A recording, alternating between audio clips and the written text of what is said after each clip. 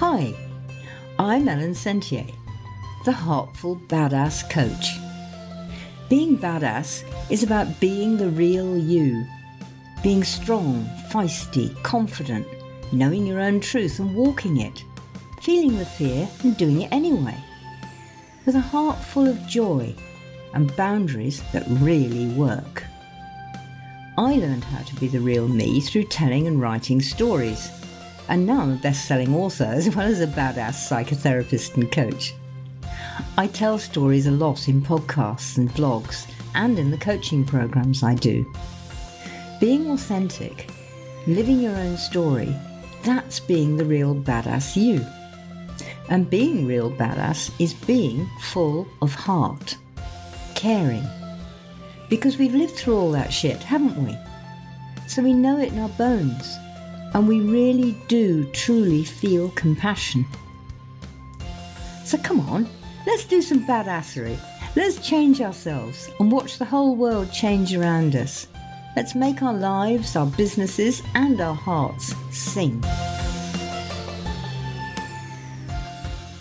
Hello, everybody. It's Powerful Women again. And as you know, powerful women are always absolutely off-piste.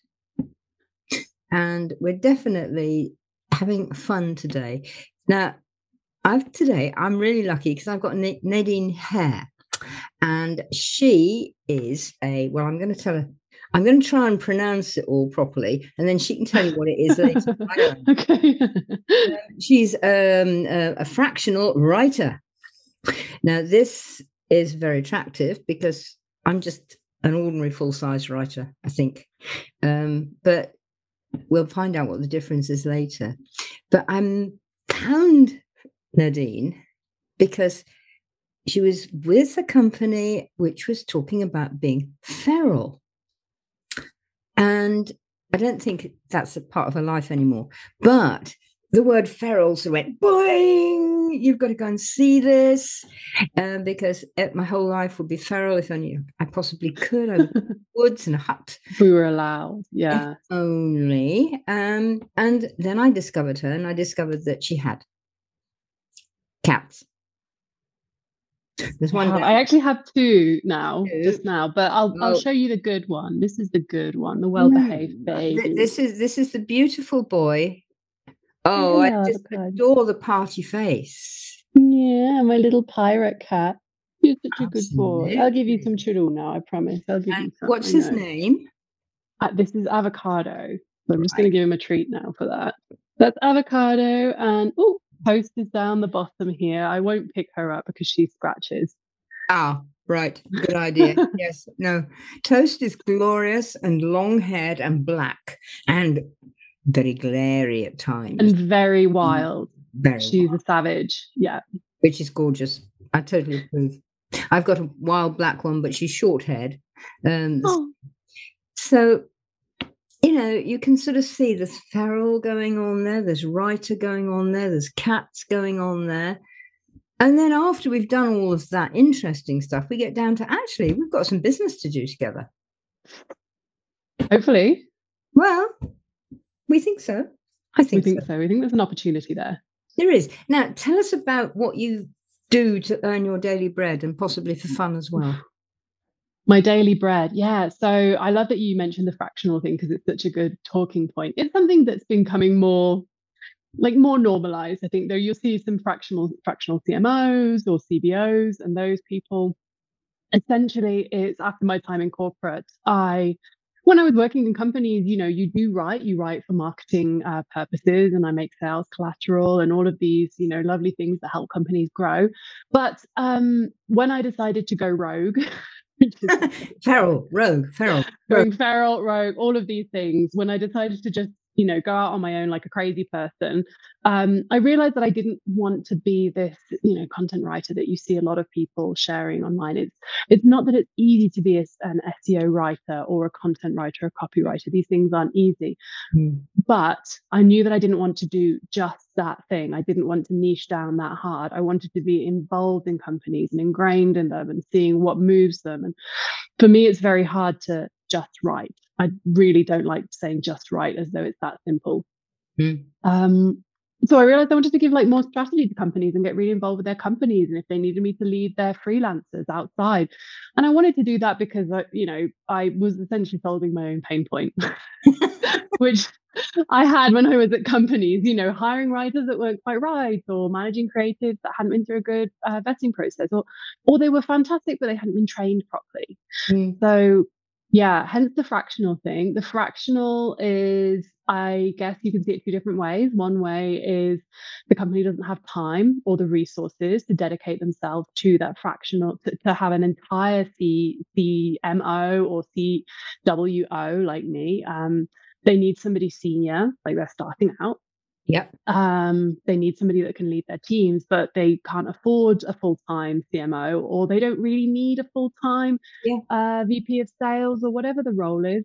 So they get someone in for a day a week or X amount of hours or X amount of projects. And that's me, but for the creative writing side. Well, creative writing in the sense of marketing creative, not the kind of lovely creative writing that Ellen does. Well, thank you very much for the compliment. But Of course. being a fictional writer, which I am, and also a sort of how-to non-fictional writer as well, is a completely different thing.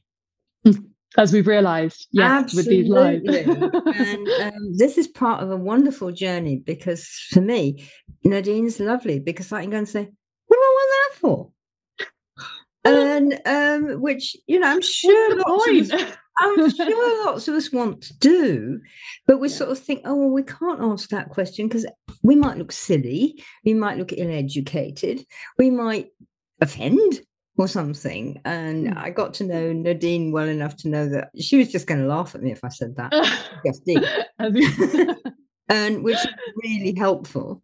And so it's really useful to understand that there are many sorts of writing. Very much. And none of them is the way to do it. And I think that's so important. And also, like for me, we have this lovely, Nadine goes live every now and again, and she shows you how to do things, or with no warning. She does things. And it's so useful, because you go, really? Gosh. What? And you're there peering at the screen and you're going through the whole thing, and you start to really understand the process much better than reading a book. So when you're doing another one, Nadine? I don't know. I mean, honestly, I do them when I'm about to work on something for WriteWiser, because obviously I wouldn't do this showing like client work. I'm not going to pull out like a client's blog and be like, this is how I'm uploading it. No, quite exactly. So it kind of, when I have like a free time, but I think I am going to do maybe a recording next week, possibly like Monday, Tuesday, I'm going to do it. But yeah, I wish I could give you guys a set time, but it's just when I have a free moment, because it's for WriteWiser. It's like my company. Yeah. Client work comes first, so they have to take priority. Absolutely. And my fluffy friend here has to go to the vet on Monday, so I need to work around that as well. Yeah. But it's so helpful when you do them, because I was there at the last one, and I was thinking, what are you doing that for? Why do you want that? Really? It's fascinating. What? Yeah. So. And the thing is, Nadine didn't mind in the slightest. I hope nobody else on the call minded. Too bad if they did anyway. And they're not our people. Exactly. I understood by the end of it what she was doing and why she was doing it. And before that, everybody had been saying, oh, you need AI, you need to do this, you need to do this with your SEO, you need to blah, blah, blah, that. And I was like,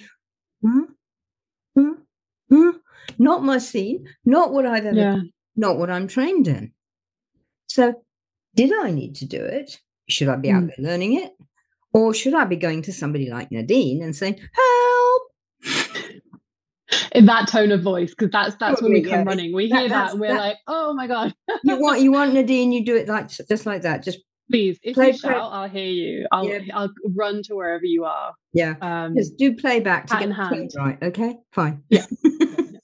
We'll record it and make it into a GIF so that everyone has it to hand.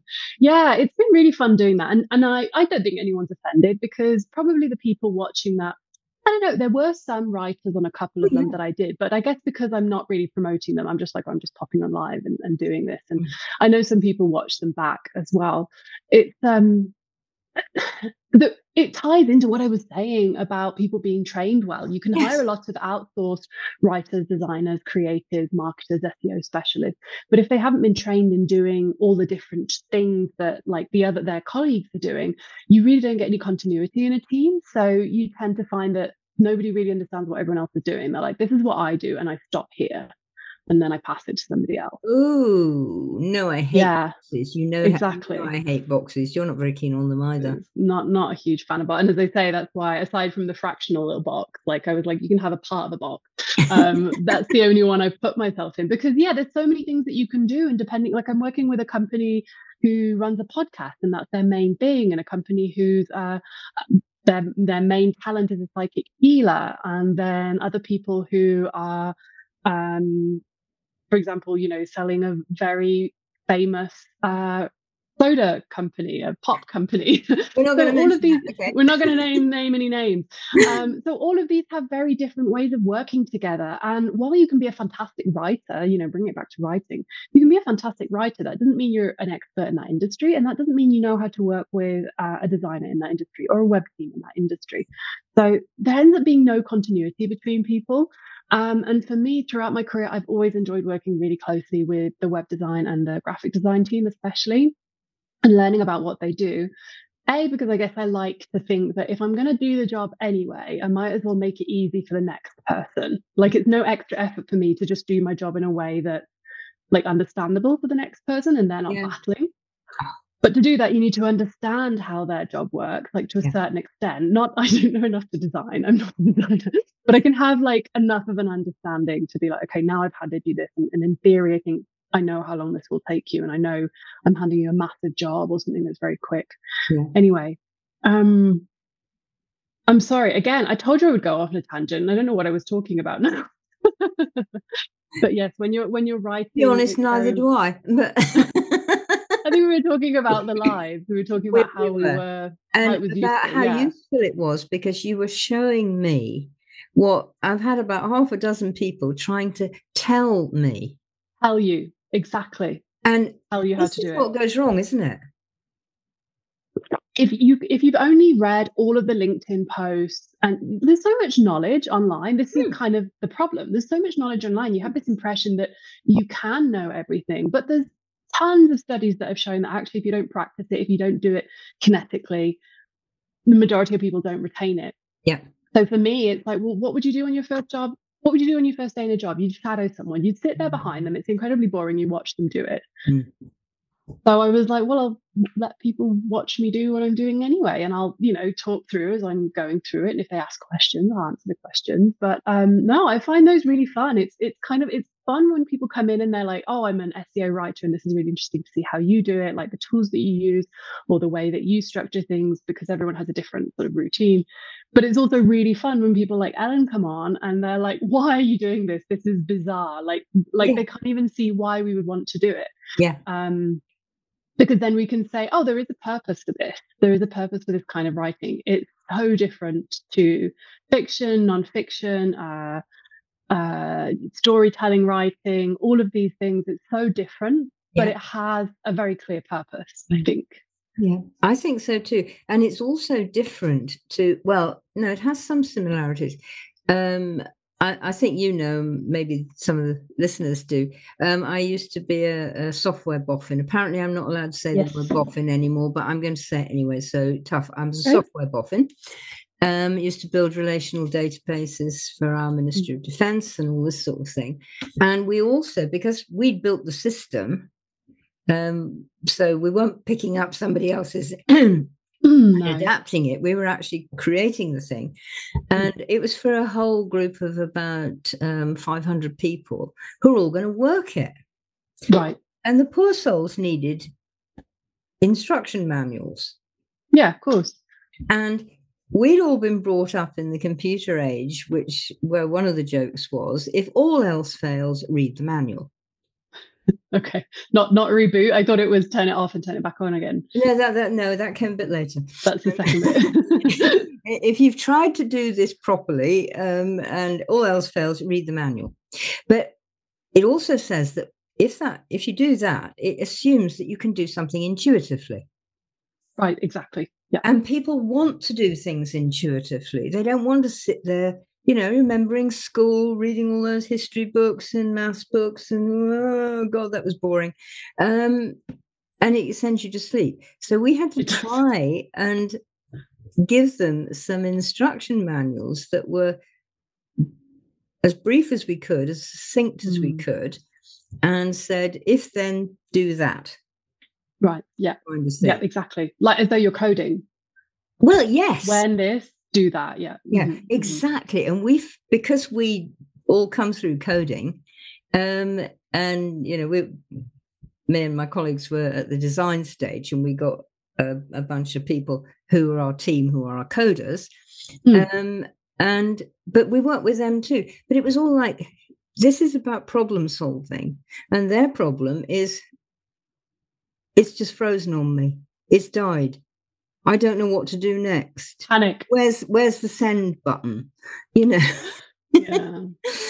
And so we tried to be simple, and it was like showing them, and that's what I found when I was working with your webinar.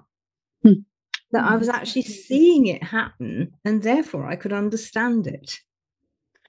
And I love that you brought up this, if this, then that, because actually probably I had this horrific boss, like really horrific, sort of like movie, film industry material horrific. But one thing that he did teach me was that when you're emailing the rest of the team, because I've worked on a lot of startups and SaaS, so I'm always like the non-techie person on a tech team.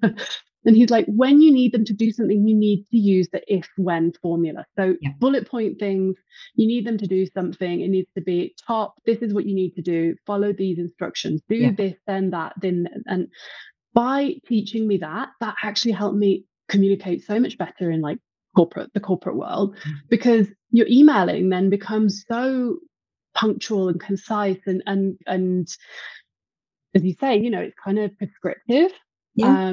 You put at the top, if you don't want to read all of this, that's fine. You don't have to. But then there are step-by-step instructions on what I'm expecting. I've done that. Yeah, exactly. I've done that. And because what might be obvious for you isn't for everyone else. No. Like if you put me in like a coding situation or any kind of software situation or any of the jobs with the people that I usually work with, I would be lost. I would have no idea. But if somebody gave me a step-by-step instruction, I'm probably clever enough to work it out. Yeah. And most people are. And I think that's really important. When I started, I started learning coding and programming, and the machine we all learned on, you can all crack up and laugh at this. This was so long ago that our machine was enormous. It was the size of your fridge, under the counter fridge. Oh and it was all of 50 kilobytes. Wow, so it did like 2 sentences plus minus on your phone. Yeah. Okay, yeah.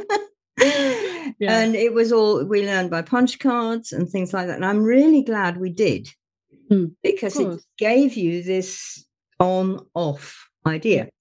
But one of the ways they started us off was we had to write the program that was going to tell a Martian, a person from Mars, how to boil an egg. Which was hysterically funny. Yeah. So it got us all in a good mood. And B, fairly quickly people sort of said, well, does a Martian know what an egg is? Yeah. Do they know what like water is? Do they know what am I doing? The word boil what's means? A tap? What's a kettle?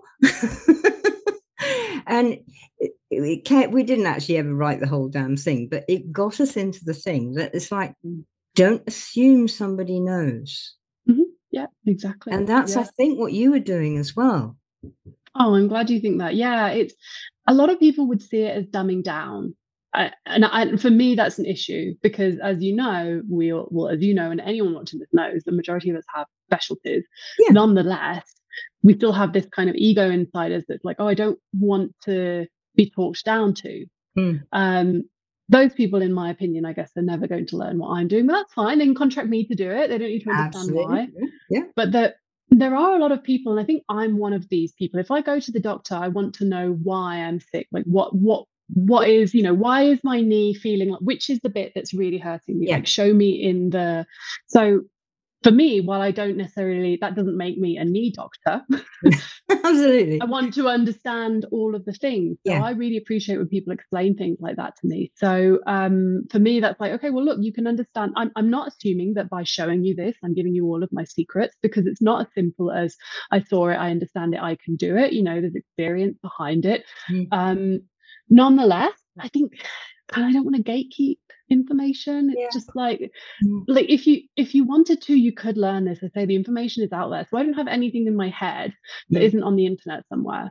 So why not just show people? They might just be interested. They might just like laughing along with my like typos and me battling with my computer. I'm feeling good she does that too, if they've got any honesty at all, because people think writers don't make typos or spelling mistakes. There's so many words that I can't spell. There's just my brain has like a block on them. I don't know if this happens to you, Alan, but like there's like some words like definitely. I always think it has an A in it, and it doesn't matter how many times I tell myself it doesn't have an A in it, and I still use the 1 cup and 2 sugars for necessary. And I think people think that writers don't do this. Some of us do, but there's also the thing that you get ahead of yourself. I mean, I'm typing away, and I look like I'm dyslexic, and I'm not. It's just that my fingers can't keep up with my head. Yeah, so I'm missing a word. I'm missing a letter. I'm just dashing through something that is nearly. Oh, I got a lovely one from somebody I hope. Well, we're going to be working together, and he had written. Oh, sorry, you didn't get this first time. I mistyped your email, but he mistyped all as one word. He forgot to put the space in. Mistyped. Okay. So what I read was Mistiped. So then you're even more confused. Mistiped? I want one. I want one. How many feet does it have? And so I sent a note back to him saying, I know he'll enjoy it. But, there's that sense of humor with yourself as well. And if you can actually sort of, hell, the sun's still going to rise tomorrow morning. It's probably going to be okay. Yeah. And if it isn't, I won't notice anyway. So you will, because the cat will wake you up and tell you that it's time for food. So even if the sun doesn't rise. We're not getting into a deep philosophical discussion like that, because I know we could. Stop, Nadine. That's enough. Yeah, but you're right. Yeah, I think that's important. And I mean, that's one of the things that, for me, we haven't actually started working yet, but we have talked about it, that I would be using someone like Nadine, and I think Nadine in this case, because she doesn't assume I know, and she doesn't assume I don't know. And so just leave it to me, I'll do it for you. And that's awful. It's like, I want one thing back. Is it going to look like? I want to know what we're doing. Like what, and you sort of squizzle at the end of it. And I think that's something very important. And possibly to go back to fractionalizing things, because you work with lots of people, and you're not just working with one person. Okay. And exemplifying the point of that we make mistakes. I think everybody's fairly used to it. I do by now, but anyway. But it's because you're working with several people, you've got lots and lots of viewpoints on things, and you seem to share them with others. Do you feel that that's what you do? Yeah, if I can do it without like breaking any NDAs, I think it is important to share all the different ways you can make things. Like I shared yesterday a post about like, look, you do one blog. Okay, that's what people tend to think of when they hear content marketing. Yeah. obviously not all we do, but you could actually do a lot with one blog. But all of those ideas have come from working with different people, because probably not one company, like one SaaS startup, is not going to turn every blog into a podcast and a video script and an infographic. But they might regularly turn every blog into an infographic, let's say. Or every time their CEO is invited to a podcast and I wrote the script for him, or not the script, the talking points, like the information that he needs to share, they might every single time turn that into snippets that they can share on social media. So those learnings that I get from those other companies, or sort of testing things out and seeing what works, of course I share it with everyone. I would always say, without naming names, discovered this on TikTok. Yeah, we've been doing this. It's been a disaster. Let's not do that. Yeah, very good. Because I think this is the fun and the frustrating thing about marketing in general, is that it's changing all the time. And I think, like, I don't want to go off on a tangent complaining about the algorithm on LinkedIn, but it's always guesswork. We don't, at least with Google, when Google changes its rules, they tell us, and we sort of have an idea. Like, we very quickly work out, okay, now it's like reading for this sort of thing, and we need to keyword phrases are going to work this way. We quite quickly get an idea. I feel like with LinkedIn, we're just guessing. TikTok is very much the same. Is it? They do.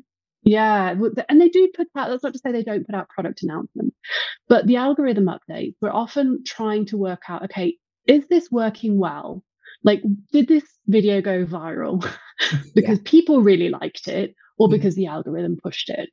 So it's always a bit of a guessing game, and you're always testing things out, and you're never an expert. So that makes you very humble because you can never be an expert, because you don't know what Pinterest is going to do tomorrow, or what Instagram is going to do. I thought that was a clever one, not an expert. Oh, I mean, yeah, we have to be a little more in my trade than your telepathic. Yeah, it's just maybe you could help me with that, to be honest, Ellen, because it is a lot of guesswork. It's a lot of educated guesswork. This has happened. This has worked well in the past. It's logical that they would have made this update. Therefore, we're going to cater to it, without ever leaving besides, like, what are humans liking at the moment? Humans are always liking the interaction. That's not changing.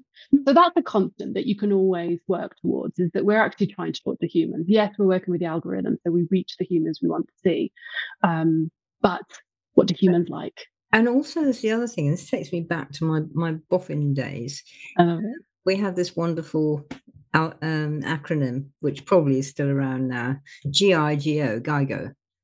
Garbage in, garbage out. It's a good one. Yeah. Makes perfect sense. Yeah. And we all had to remember it. We're given this right from the beginning. If you put garbage in there, you'll get garbage out. Yeah. And the same must still happen today. So, you get something slightly wrong, it comes out rubbish. So your problems are sort of amplified by that. And at the same time, you are working. I mean, it's the humans who are going to pay for the product in the end, that whoever it is trying to sell. And the human has to like it somehow. Does the algorithm actually understand what human likes, or are we back to Terminator or something? Oh, there's so much to unpack there. I mean, first I will say, to the GIGO point, I wish more people would understand that, because I think that the misunderstanding of AI, it's like, okay, the AI can only do currently good job, like a good work, if you give it good input. So people are like, oh, AI doesn't work, and AI art and all of these things. Okay, it doesn't always get it right, like a human wouldn't. But also, it's only working with what you give it. So you have to give it, gold if you want gold out. Otherwise, you're going to get a picture with, like, the arm up here or something weird like that. You have to give it good information. But the kind of using these tools to our advantage. I think AI is pretty good at working out what people like if you train it again. So I first started learning about this, honestly, not like in my job, but in my personal life. I was kind of coming off like I was kind of getting very anti-diet and very anti-perfect Instagram bodies and faces. And I was just kind of sick of seeing these people who are perfectly coiffed, like, and always perfectly slim, and, this kind of spelt perfection that we consider perfection, which is completely unrealistic. So I was training my Instagram feed to not show me that crap, to be honest, because I was like, I don't need to see this. I'd much rather see I don't know, advice on relationships in my Instagram feed, or my actual friends, people Yeah, that's follow. always nice too. Yeah. Or somebody showing me how to be a stronger person, how to not just be trying to make myself smaller at every opportunity. And it did take a while, but eventually the feed worked out. This is what Nadine likes. And Nadine's going to want to see this, so we'll show it to her. I think you can train it, but again, you have to train it. You have to show it what you like and what works for you. Yes. And that's one of the things that I think people don't understand. I agree with you like that. And it's something that, because of my background, I sort of got. Yeah. And I thought, actually, I'm going to spend umpteen hours training ChatGPT or whatever it is I'm using. Yeah. To know what I like. I can actually start with a blank page, put a word on it. If necessary, take that word to the thesaurus. Does anybody know what a thesaurus is? Lesser spotted is very good. And words similar words. Yeah. And I'll get a bunch of those and I'll say, oh, right, that set me off. And then I'm scribbling away. Yep. Mm-hmm. Yeah. But the idea of spending however many hours it would take, as you said with Instagram, to train ChatGPT to what I liked. Yeah. I'm too old. There aren't enough hours in a day. Yeah, it's an investment of time to get. I probably shouldn't want speak people too much like you and others doing it who let us do want it to make the investment, and it's like, here you go. Yeah, and I think I'm wary of talking too much about ChatGPT because I haven't used it as much as other tools. Like the one I was showing you was Writerzen, but my partner loves ChatGPT and he uses it all the time. But he's in data science, so it does a lot of that manual work that really would take him a long time. So I was showing you on those lives, like this is how I would maybe get Writerzen to give me a paragraph that gives me somewhere to start from, and I'll be like, okay, 2 or 3 of those ideas work, and I'll add 3 or 4 of my own and rewrite them so that they sound like more pithy. Whereas the kind of stuff that he does, like crawling databases, would take a human hours, and in my opinion, a human shouldn't have to do that. But I'd say this about writing as well. In my experience, and I hope you've never had this experience, Ellen, but my experience working in editorials, you often get the junior to write something, and I've had this request as well. Can you just write something, because like I'm burnt out and I can't think of anything. I need you to just write something and I'll react to it and I'll edit it. And then they hack apart what you wrote, which is fine. But also the junior then feels like, oh, I'm not a good writer. I'm just being used as sort of a cattle fodder, or like the frontline people in the military, the foot soldiers. That's really demoralizing, and you can get ChatGPT to do that. So that's a good use for me, is use ChatGPT instead of the poor intern that would actually rather be doing something else and giving you something you're going to hack to pieces. And maybe even like giving the poor intern, get ChatGPT, stick this phrase, you edit it, see what it does, and then edit it. Yeah, and edit it yourself and make it better. Exactly. And then show me. Yeah. And we'll go through it and la la la and all that sort of thing. And then it gives that person a reason to be, and they don't feel A, like cannon fodder, or B, like they're just somebody who's shoveling dirt or you just say like, well, I probably didn't need to get a degree in modern languages to just be like on this production line. And it is something that I definitely seen in the corporate world, is that writers, we're a production line, and I have had people use that expression with me, like, Nadine, I trust you to get this through the production line. And they mean my writers, my designers, and like they're like, here, this is what I need. That's my team.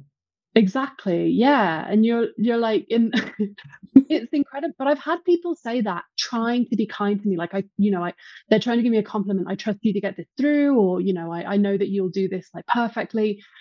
Or I've even had, and people that use like the possessives with writers and designers, like my writers and things like this. It's kind of like it's this possessive assumption that we're No, I don't producers and belong to anybody. executors. Excuse me. Yeah.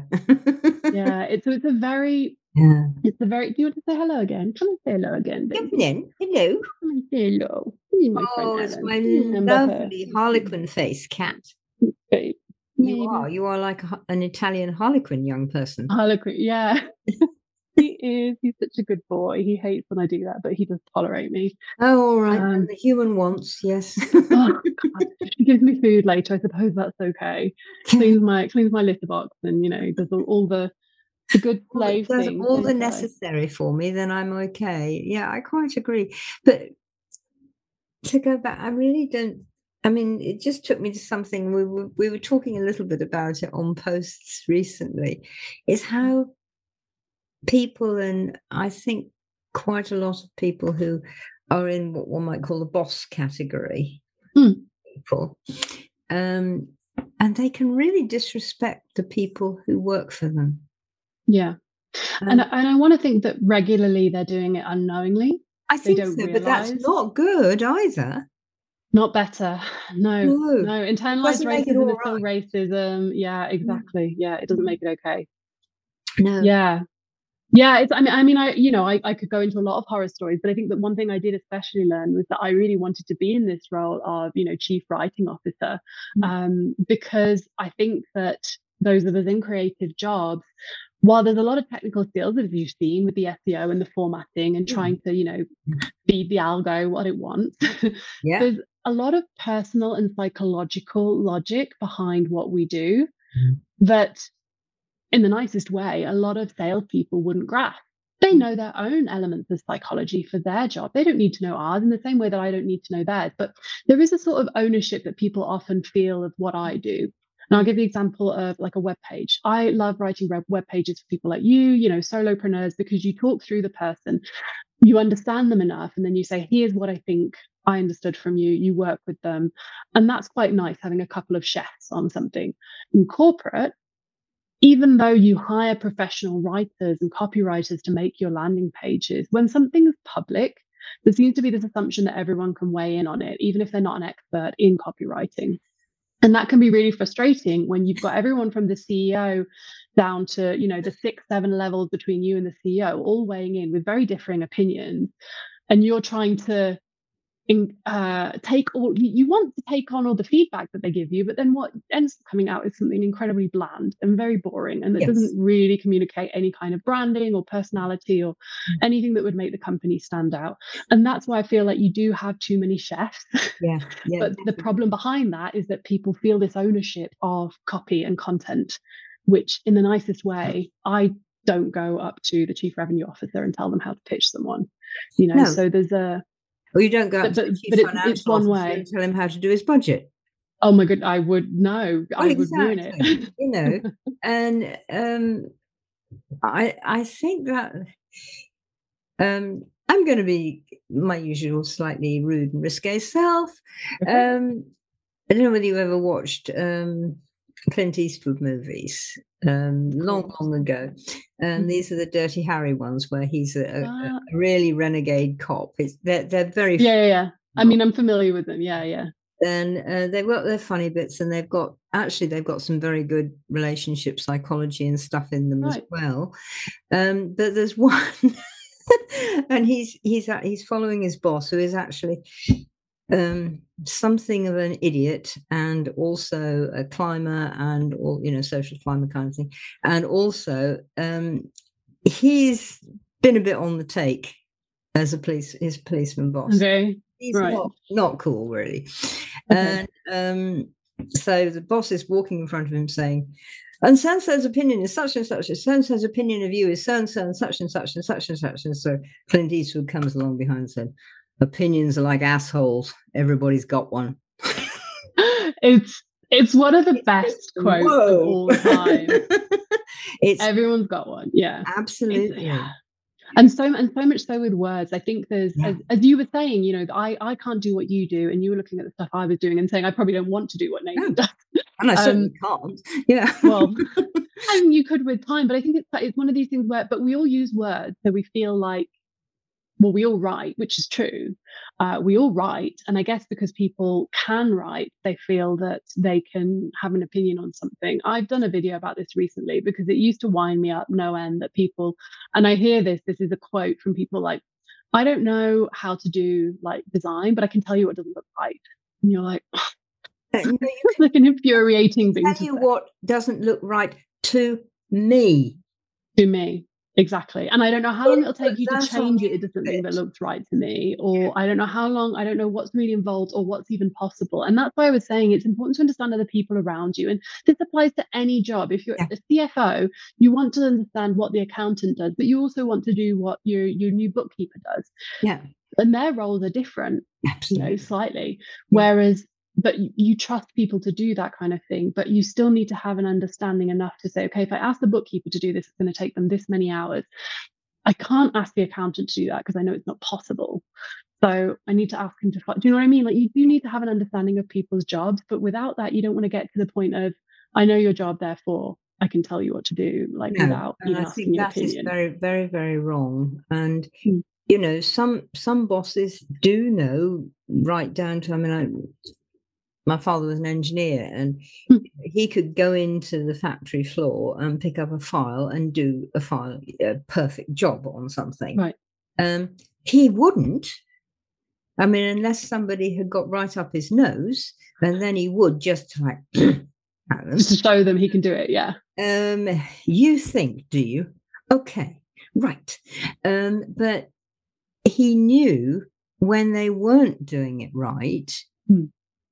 But he would know that anyway, even if he couldn't do the job, he could, he wasn't his accountant in this company or anything like that. So he would sort of say, excuse me, Fred, but do you really think so? About so and so, because he got enough knowledge of life and people and how people think. And Stood on a cat. Sorry. that's all right. I'm sorry. Don't say sorry, except to the cat. Yeah, I'm sorry, Toast. Well, you probably shouldn't put yourself under my feet. Oh, it was one of those, was it? Yeah. She'll forgive me. She will. She might even. Sorry, I interrupted your story. No, don't worry. But I think it's important that people, as you say, know what is going on around them without necessarily knowing the detail of the job or being able to do it. But then maybe when I was leading teams and things, my job was more of a coordinator to make things work together. So like, yeah, we need Fred and Tony on that, and well, you do this bit and then coordinate with them, and then can you all bring it back to me? Yeah.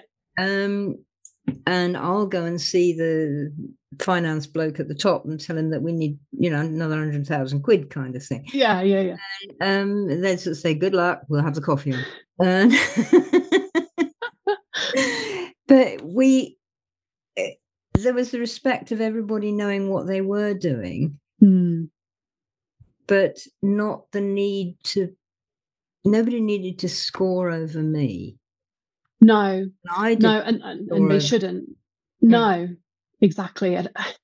I mean, I tend to think that, and this is a very good evolution of the corporate world. I tend to think that the rise of project managers is an incredibly positive thing because, as you say, a lot of times you're coordinating. If you're someone like me, I do enjoy working with a big team. But I also enjoy working on my own and executing. There are times when I feel like, oh, if I had a project manager to manage me, like to manage my work and tell me how I need to go from one thing to do that translation.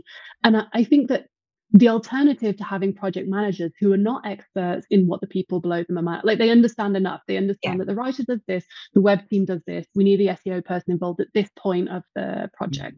If they can understand that, they'll often talk to you without condescending.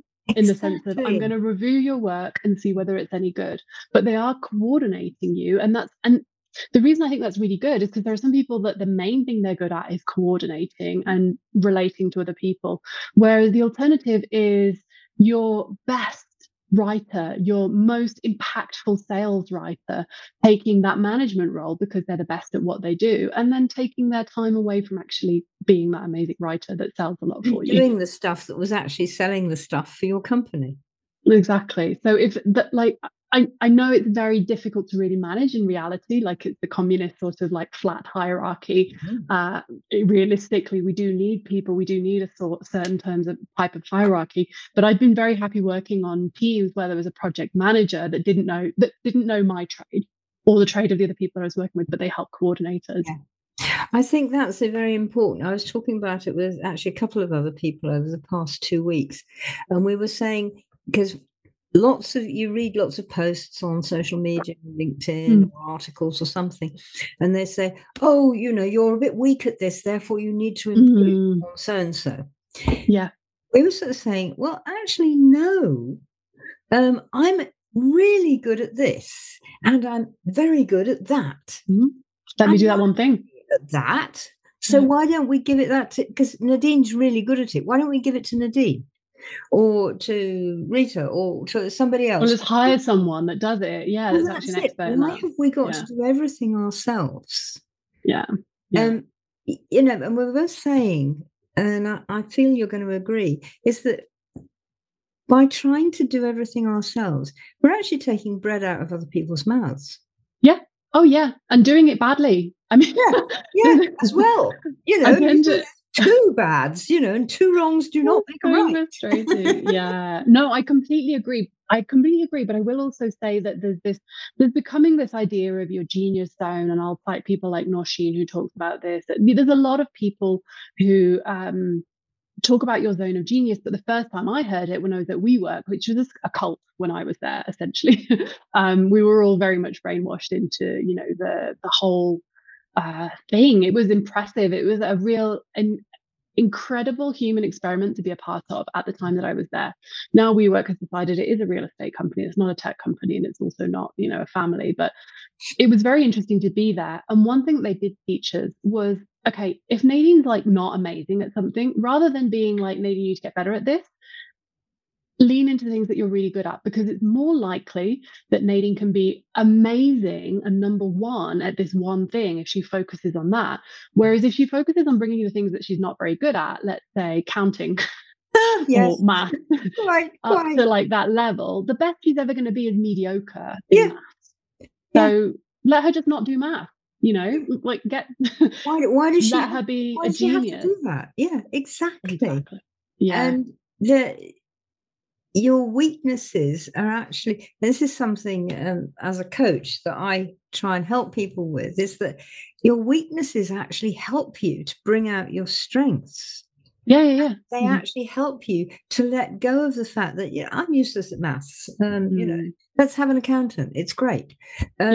Or, I'm useless at SEO and all that kind of thing. Nadine, come and do this job for me because I can't do it.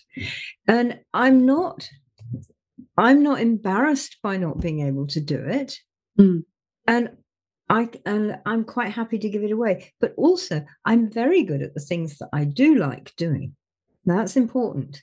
And I always have been. If you like doing it, you're going to be good at it. Do you think you like doing it because you're good at it, or do you think you're good at it because you like doing it? The second one. Okay, being good at it because you like doing it. Yeah. You're on that side, yeah. Yeah.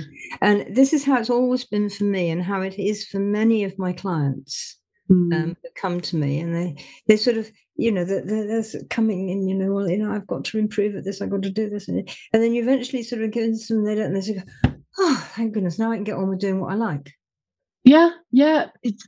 It's an ego battle at the end of the day. I think we all, not just an ego battle, it's our self-esteem. We're made to feel, especially if you spend any time working as an employee, which the majority of us have, we're made to feel like our value is always being, and this is why, because it is always being measured. We're always being thought of as like a little part of the revenue. Yeah. So you spend so much time thinking, oh, I'm being judged. If I don't know this, they're going to, and actually just being able to say, I don't know this and I don't need to know this is so freeing. Yeah, it is. And what I'm hoping for, I'm getting involved with a group of people who are going to do a big thing, big academy thing online, we hope, which might be cool. pushing this sort of thing. I should tell you all about it later. Mm. But it's like we need to actually get the bosses on side for this, so that and that they're trained. That, you know, when they sort of say, "Oh, Ellen, you know, you can do this for me," no, I can't. I hate doing that. I should bugger it up. Yeah. I'm just out of spite. Well, not quite that spite. Just because I really, you know, my head will be off. Like, I'd really like to be out in the, I really want to be feeding the birds. I really want to be stroking my cat. I really want to be doing anything but this job. Yeah. Yeah. And we've all, I think, worked in jobs where it's like, is it time to clock off yet? Is it time to And we've all worked in jobs where somebody has given us something without like even the respect of saying, I know that you don't like this, but please, like I can't do it. Would you please just, I know we will hire someone to do this eventually. Or even involving you in the process and saying, I know you don't like this, but you know more about it than anyone else. So could you help us outsource something? Like, this is our budget. Like I just I know we talk so much about leadership and human leadership and empathy and all of these things. I feel like it's very easy to talk about. It's very hard to do in practice. And it's because we've been brought up in these societies, which are, you know, I was still brought up preparing for the Industrial Revolution. It was following instructions, do what you're told. And I was very good at that. I continue to be very good at following instructions. If you give me very clear instructions, I will do literally what I'm told. But don't ever hire me then, because I won't. I'll say, why are we doing it that way? Maybe I'll get there. Maybe it's like you know, you need maturity to be able to say, I agree. That is a waste of time me doing that. But I think that we've all been trained to follow instructions, so it feels very wrong to go back and say, I really don't want to do that, and I will probably not do a very good job. And it does take, you're quite right about maturity, or I just call it age because it's got less syllables. But it's like, you know, I'm at a stage now. It's like, oh, Ellen, will you do something? No. Why not? Because I hate it. Yeah. Oh, that's enough of a reason. Do it for me? No. Yeah. I love you dearly, but no. Find someone else to do it. Yeah. And it's that kind of respect. And we've been grown up for at least 1,000 years, if not more, with hierarchy. You know, there was a beautiful old comedy show with sort of 3 blokes in it, and there was sort of the tall bloke, the middle-sized bloke, and the short bloke. And I'm upper class. Everybody does what I tell them. I'm middle class, so I look up to him, but I look down on him. And the bottom one goes, I know my place. Yeah. And we're brought up to that. And it's way past its sell-by date. Oh, it's way past. It's ridiculous. And I have had I'm going to say fascinating, but also quite traumatizing experience of moving into a different culture where class is so different to how it works in the UK. So in England, I tend to think, and you'll tell me if this is true, I tend to think your class is dictated by your accent. Yes, of course. Yeah, as you've just very well demonstrated with the tall, middling, and small person. I had, and I do still have sometimes a Midlands accent. That's where I'm from, and we're not known for being, you know, the classiest of English people. But when I come here, people go, "Oh my God, your English was so elegant and punctual," and I'm like, "Have you met any English people?" Anyway, exactly. What I'm trying to make with this is that here, your class is very much dictated the way that the way you look. So the fairer you are tends to dictate your class. Now, that's not to say that there are no exceptions, but there is a very visible difference as to how tall, short, you know, what colouring you are. You can guess someone's class. And that for me was very weird. Like a very strange experience to come from quite a working class family, or like my parents were brought up very working class, and you know, you eat what's on your plate and waste not, want not, that sort of logic, and you work hard, and that's how you make a living, is working hard. It's not like so those kind of, that logic, and then coming here and people being like, the assumption that I would be rich. I'm also like, I'm going to be such disappointment to you. It's very strange to go into a different dynamic where class is visible. Because I can change my accent. Oh yeah. posh accent. I could talk like Bath and like my friends do from London. I don't, but Well, I can give you this one. We how come from our kid? from Yorkshire. Dudley. Okay, yeah, We how come from our kid? that's a good one. That's but that's a very Probably good a call lot of you centre won't have accent. understood that, but it's where do you Yeah, come from, our kid? our kid. Yeah. Yes, but there's this whole thing that, so I've got an accent like that, or where are we going with that? It's Vicky old thing then, which is my dad's accent, which is what I was brought up with. Yeah. But that's not who I am. I am all the things that have grown me into this, and you are all the things that have grown you into you. And the fact that, this guy earns sort of twice as much as I do doesn't make him a better person or her a better person. And he doesn't, or she doesn't know the things that I know. Mm-hmm. And we're not yet used to, when I was in the psychology training, 3 of our tutors were particularly onto this. It was like, when you're working with someone, you work equal eyes right across. Okay. You don't look up and you don't look down. It's equal eyes. And we need that in all forms of business and industry. That you're really good at what you do. You're really good at what you do. I'm really good at what I do. Mm-hmm. And we're all a team together. And I've got these responsibilities. You've got those. You've got those. And if we had that, there'd be less resentment as well the other way. There's so much of, yes, if you're rich, that doesn't make you better. If you earn more, that doesn't make you better. But also the kind of internalized inferiority complex. Yeah. If we could get rid of this assumption that because you earn less or you're shorter, I don't know, that you're worth less. You're dark. Because that is a reality. Or whatever. Yeah, exactly. I mean, like the top CEOs are all above 6 foot. So there are things in the world. I think that's hysterically funny. Yeah, it is. It's weird, but you're only going to be a CEO if you're over 6 foot. Let me measure you now.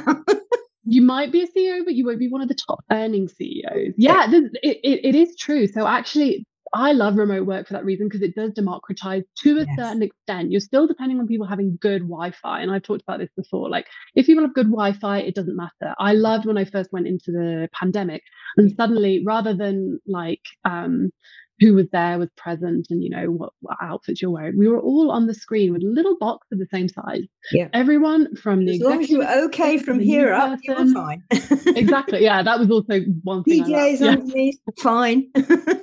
I put my face on, doesn't matter what I'm wearing underneath. Yeah, but it was a great equalizer, because the CEO and the new person had the same size box on Zoom, and I felt like that was really lovely, because you're taking away, although you can't get over the way people look and their race and their age and their ethnicity and their background and all of these things, you can't get past that with Zoom.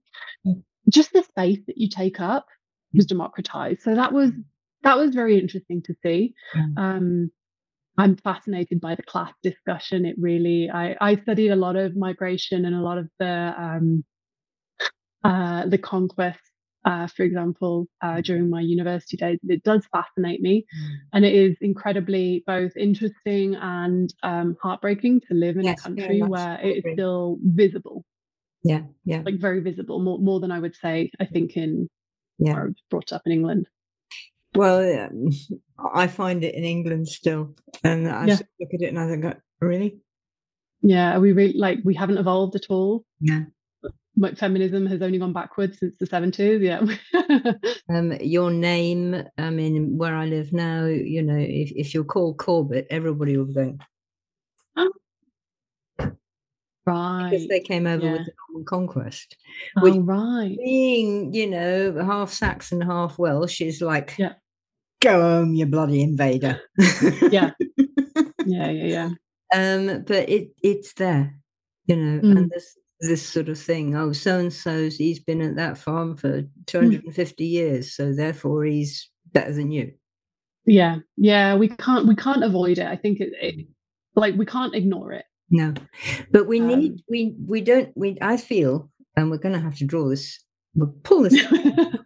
I feel too that we need to actually notice this. Yeah. and actually start saying, well, actually, no, I don't do it that way. Mm-hmm. Call it out. The more people who call it out, the more people who say, no, I don't do that. Mm-hmm. Yeah. Then more other people who are too nervous to say it before will come, actually, I don't do that either. Mm. And then you will get the change. Yeah. Yeah. Yeah, it's all about bringing those differing opinions, isn't it? Everyone and that's where we need people like you who are writing, who are able to take my writing and turn it into content that is easily readable by lots and lots of people. Whereas, I know my writing's brilliant, but not everybody can read it. And not everyone will read it the first time. Sometimes you need to give them a taster. Yeah, and warm them up to it. Little, have a crisp, have a cake here, have a then you invite them to the banquet at your house. Yeah, exactly. Yeah, and so this is all this. We all need each other. This is the community thing. We do. No, we do. Yeah, I am where I am now, thanks to other people, of course, and thanks to people, seeing something in me that maybe even I didn't see, and giving me an opportunity. Yeah. So, and there is nobody on earth that isn't true for. No, and we are, the old poet of 1600 and spelling mistake or whatever it is, John Donne said, "No man is an island." And okay, he said man, but no person is an island. But did you know before the 15th century, man did mean person? I know. Of course you knew this. I can't educate Ellen in anything. Well, unfortunately, because most of my stuff goes back to the bloody Paleolithic, and I love languages like you do, and it's sort of like, no, we've put. I mean, even in the 19th century, man meant everyone, every man. Yeah, still, yeah. And even in the beginning of the 20th century, man meant every man. It's only in the last 50 to 100 years that we've turned it into a gender. That we've divided. Yeah, and it's not. And if you go back far enough, then human comes from ancient, I think it's Jewish words. And hu means God, and man means thinker. What's a strange name that we adopted that for ourselves, isn't it? There's a lot about our ego. Or is this aspirational? Are we all working towards being God thinkers? Yeah. I don't know. But it's the sort of thing that we need to bring in more of, because we need to stop making things smaller and make things more inclusive. So. Nadine, I could go on for you forever. I know. Well, we'll do it. It's like we have to draw a line at some point. we do, and we'll do it again, because hopefully people will enjoy it, and it's just getting things out there and getting expansive. Yeah. But if you want to have a fraction of Nadine, you can have a small or a large fraction of me. Yeah, you can choose yourself the size of slice of cake you have. Exactly. But no judgment. No judgment of the size of cake slices people want. The larger the better, it's fine. But all of Nadine's notes and connections and all that stuff, the way to get in touch with her and more about what she does and more about what I've seen with her, will all be in the show notes. So thank you, Ellen. Thank you. Bye, everyone. Lovely to do this talk. Thank you. Well, hey, I hope you enjoyed that. Hope it pulled out some new ideas and new ways of looking at life, the universe, and everything. And I'd love to know your comments, so do send them to me. Doing and being badassery is fun. It makes your heart sing, and that helps everyone. And it helps you put the soul back in your life and in your business. Business, when it's really working, is fun, full of badass reality, and makes your heart sing. So let's stick all those rubbish old work ideas of toil and drudgery in the compost caddy. Let's recycle them into something fun and useful. That's what badassery is about, having fun and being useful. If you'd like more, get on my website, www.ellensentier.com, sign up for my newsletters and check out my lives and vlogs. Let's get to know each other. Let's get together, have fun, grow your life and make your heart sing. Let's be real. Come on, let's light our fires.